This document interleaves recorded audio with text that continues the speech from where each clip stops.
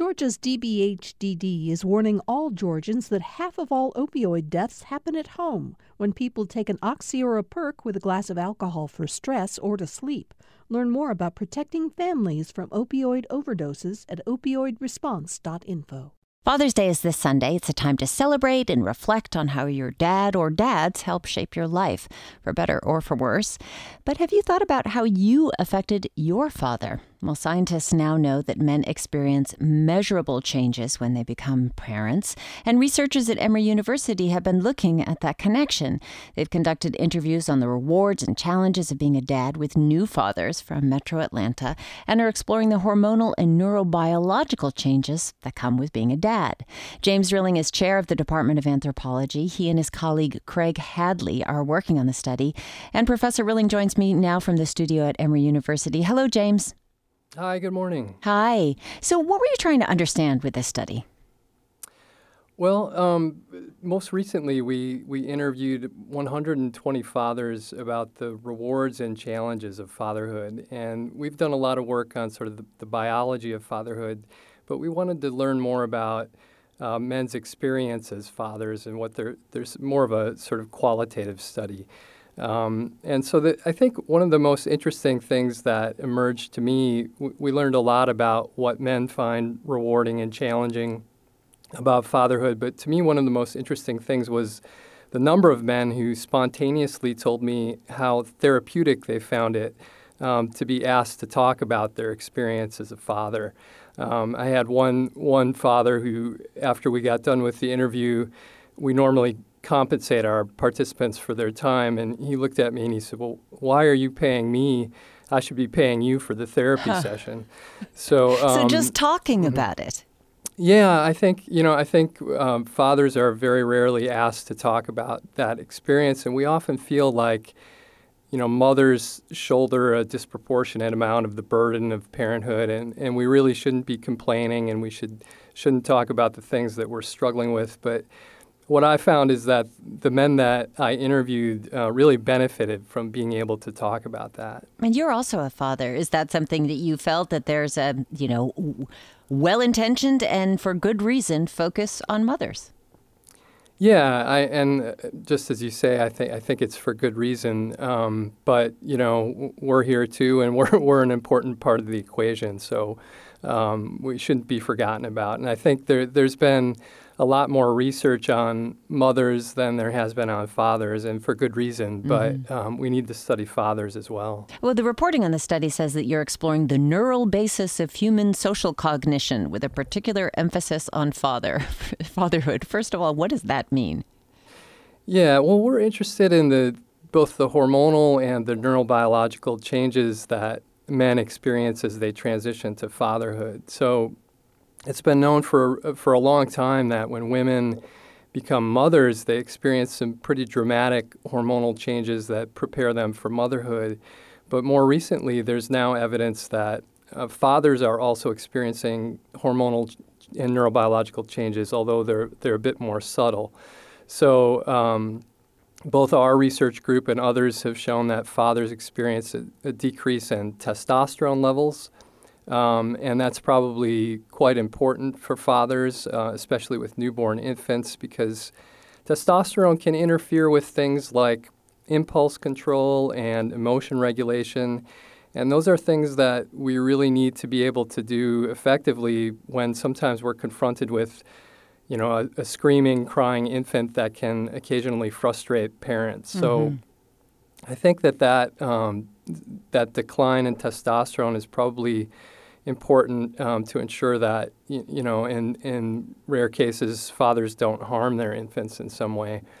It's also the case that testosterone is involved in, libido and sexual motivation. And so one thought is that by decreasing their testosterone levels, fathers are able to sort of redirect some of that energy towards parenting and towards raising their children. What other kind of hormonal changes? Because this was something surprising to me, that there's a change in oxytocin, which is something that they call the bonding hormone. Can you explain that? Yeah, that's right. So, oxytocin has traditionally been thought of as a maternal hormone, and that's because it's very important for childbirth and for breastfeeding, and also for mother-infant bonding. But again, it's now become clear that oxytocin levels increase in fathers, although they don't get the same dramatic increase that mothers do, and that oxytocin is important for father-infant bonding as well.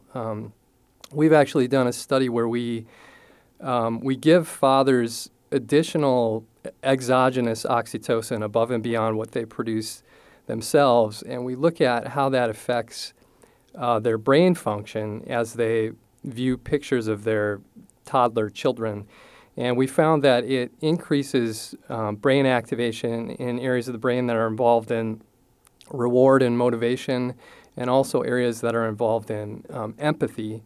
And so we really think that these increases in oxytocin help to increase the motivation to parent and also paternal empathy. Huh. So that's interesting. I mean, I know you're just doing a study right now, but potentially down the line, maybe a man who's having trouble adjusting to fatherhood, maybe hormonally oxytocin could help them? Yeah, I mean, I think you're exactly right. So the hope is that for situations in which parents are depressed, so for example, we know postpartum depression is a huge issue for mothers, but once again, there's also evidence that fathers suffer higher rates of depression than men who are not fathers. And that often comes with, as you suggest, kind of a deficit in parental motivation. So the hope is that oxytocin or a drug that releases oxytocin might be able to normalize parental motivation in situations like that, or in conditions where people are drug dependent or alcohol dependent. There can often be deficits in parental motivation, and so it might be helpful in those situations as well. So who are the fathers that you interviewed? Are these new young fathers, older fathers, all involved in the lives of their children? Yeah, it's a range of fathers. There were 120 fathers. We interviewed 40 fathers were white fathers, 40 Asian, and 40 African American, and they're fathers with children of different ages. We wanted to get a sense of how the challenges and rewards change as your children progress through different life stages. Well, so it doesn't take a research study to tell you that a new father is probably going to be exhausted from getting up and changing diapers in the middle of the night. But did you find any significant differences in the neurobiological or other changes of men of different stages of fatherhood? Yeah, well, I think so. Some of the challenges that fathers with newborns faced, as you suggest, one big one is sleep deprivation, and because we don't have very good paternal leave policies in this country, you often have situations where fathers and also mothers are up all night and then they have to work the next day, and that can be a big challenge. For some parents who have infants with temperaments that lead them to cry a lot, infant crying, especially when it's prolonged and inconsolable, can be very stressful for parents. And if you combine that with sleep deprivation, it can be kind of a volatile combination. Mm-hmm. Fathers also talk a lot about kind of the financial pressure that they feel. And, we think of it as kind of an old-fashioned notion that fathers are the breadwinners because, of course, mothers are too now. But a lot of fathers still consider themselves the ones who are primarily responsible for providing for their children. And a lot of them report feeling a lot of pressure in that regard. And I guess the other thing that I found quite interesting is when fathers talked about how their relationship with the child's mother changed when they became, once they had a child. And so, as you can imagine, a lot of the attention and affection that the mother, devoted to the father gets kind of redirected to the infant. Mm-hmm. And everybody agrees that that's the way things should be, but still a lot of fathers noted kind of a loss of intimacy in their relationship. I had one dad who said that basically he felt like they transitioned from being lovers to roommates after they had children. Yeah, a story we've heard often, certainly, but it's interesting to hear it in this kind of context. My guest is James Rilling. He's professor of anthropology at Emory University, and we're talking about some research in progress about the neurobiological and hormonal social cognition of fatherhood. So you're talking to some of the sort of social aspects, the whole idea of like being the breadwinner, being the provider, what happens inside of a relationship. This is something interesting, too. Jennifer Mascaro, she's one of your colleagues at Emory. She found differences in the way that men respond to babies based on gender. Now, I know this isn't your research, but did you find any reflections of that in your studies?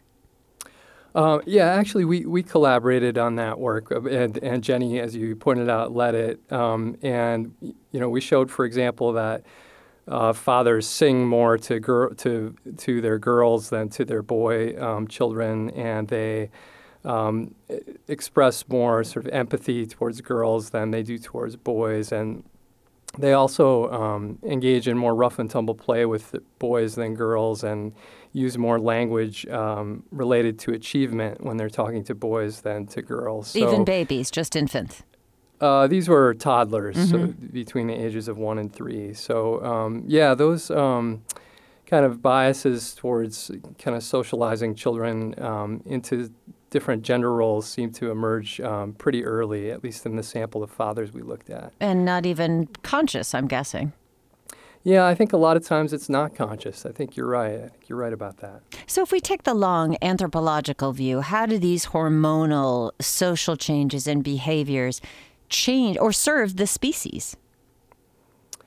Yeah, well, it's interesting. I think humans are very interesting as a species because anthropologists and biologists would characterize us as what you would call a cooperative breeder, which means that if you look across human societies, mothers typically receive help in raising their offspring, but the source of that help can be quite variable. So in some societies, it's fathers who are helping. In some societies, it's grandmothers. In some societies, it's aunts, uncles, older siblings. But it's interesting to see that there do seem to be these hormonal changes that prepare fathers to sort of get involved and help with caregiving. So it's almost like we see this sort of evolutionary signature in the biology of men that's showing that they have been important in caregiving throughout much of human evolution. And throughout much of human evolution, many cultures have not had our idea of the nuclear family. The mom, dad, it's usually an extended family. So I'm curious about what you found about fathers who were not necessarily involved with their children's parenting. Were there hormonal measurable differences for them? Yeah, well, that's a great question. We haven't looked specifically at that. As you can imagine, most of the men who sign up for research on parenting are pretty good parents and pretty good fathers. So we didn't have too many fathers who considered themselves bad or uninvolved fathers. But I think what you do see a lot of the time is when fathers are less involved or less able to be involved, often you find things like grandmothers stepping in and doing a lot more, or other family members. And that's kind of a common theme, actually, in the literature, is this sort of trade-off between paternal and grandmaternal investment. There's often a trade-off like that. And there's even debates about human evolution, about how important grandmothers versus fathers have been in terms of sort of provisioning children and helping mothers to raise children. So that's still an ongoing debate. How about research into different species? I'm not sure if you've done this research yourself, but how other mammals, other animals treat their children as fathers to that parental bond. Mm-hmm. Yeah, well, it turns out that only about 5% of mammals and only about 5% of mammalian species are males involved in caring for the offspring. And you see it mostly in rodents and in primates and in carnivores. And among primates, you tend to see it, interestingly, not so much in our great ape relatives, the animals that are most closely related to us, but you see it more in some of the South American monkey species. And it's clear what's interesting is fatherhood has actually evolved multiple times independently in different lineages. And we think that it probably evolved independently in the human lineage as well. And one theory about sort of why it evolved in humans is that males in particular were really helping to provision their offspring, and that would allow women to have sort of shorter interbirth intervals and allow them to reproduce at a faster rate. And if you compare humans with other primates like chimps and orangutans and gorillas, we have much shorter interbirth intervals, and it's thought that that's because mothers get this help in provisioning their offspring. Well, Father's Day is this Sunday. Based on your research, what would be a meaningful way to thank a father or father figure besides tools or ties or electronic gadgets? I think just sort of letting them know that, we understand some of the pressures that they're under.